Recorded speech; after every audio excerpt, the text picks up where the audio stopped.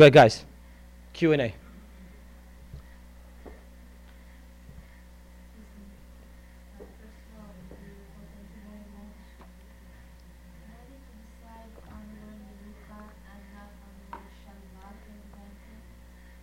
Because the teachings of Shabbat, which is the inner dimension of tranquility, use the word menucha. I wasn't being really specific other than Shabbat is menucha.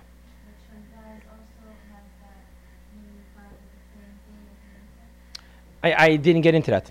I didn't look into it. I didn't know if Shalva Menucha carry the same thing, or in teachings of Torah and Kabbalah, is there a difference? I just referred to Menucha because I was looking for the inner dimension of tranquility, which immediately took me to Shabbat.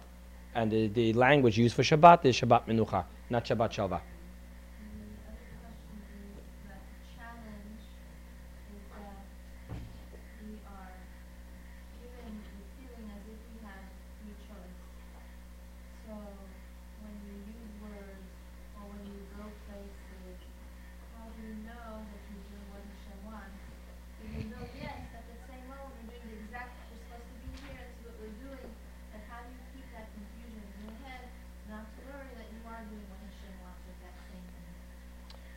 So the question is about freedom of choice. In a previous class, I handled that question with just a simple teaching I received from one of my teachers, without getting into the whole shebang about it. Foresight, freedom of choice. Hindsight, divine providence. So if you're asking me for today's class, if you are here, then you were meant to be here.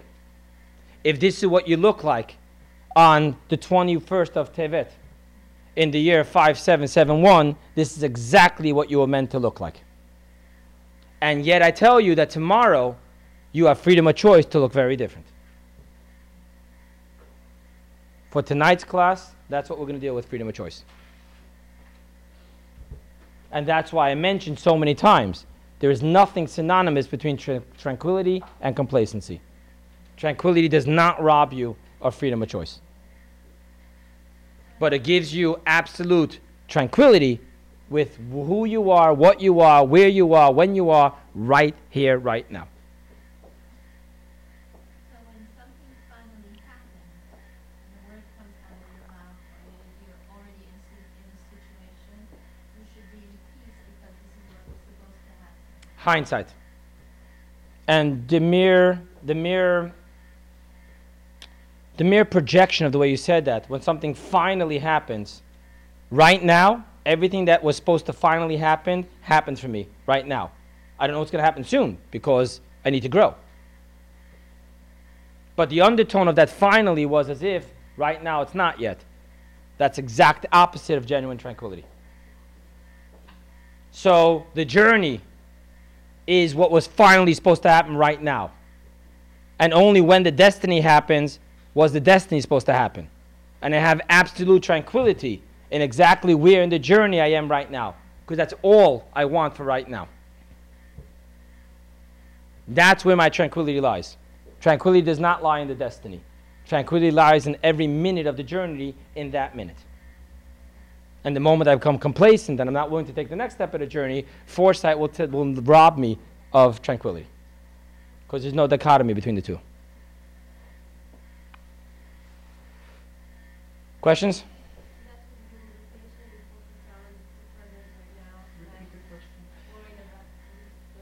Is that what we do in meditation? Not in Chabad meditation.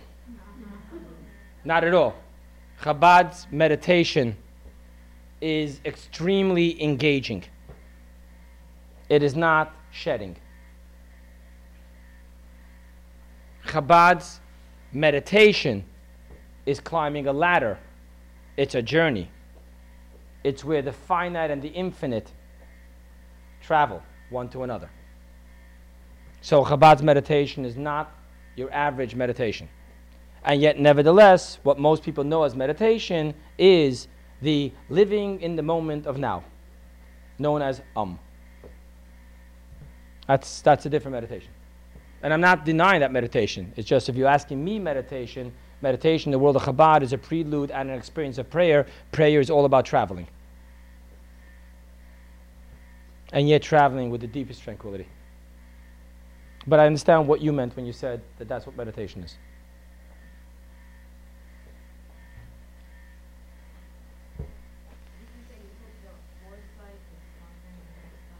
Foresight, freedom of choice. Hindsight, divine providence. Which right there is the shidduch between tranquility and not being complacent. Because every minute is a hindsight and a foresight. So they both have both. And you're not worried about it. They're both okay. I can be absolutely okay with where I am right now and yet feel the need right now to move on.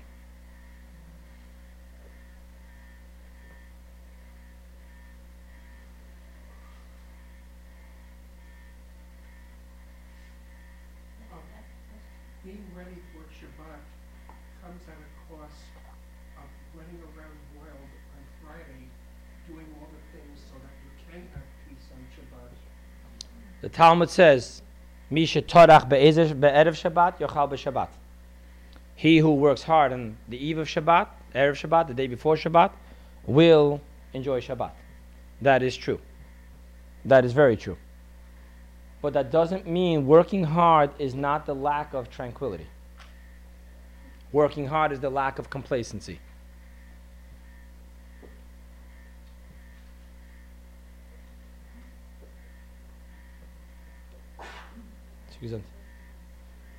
Anyone else, guys?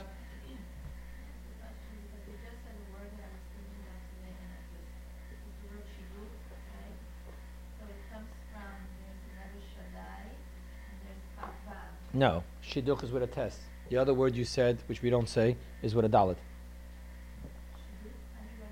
Oh, I'm sorry. It's with a dalet. I'm sorry. I'm wrong. You're right. Yeah, but we don't use the other word anyway. So just shin dalet yud. You're right. That was a bad mistake. I know what I was thinking. Tess, go ahead. What is special about this combination that God uses to represent the word shidduch? Total different question. My mind isn't even there. It's so not there that I actually just spelled shidduch with a test.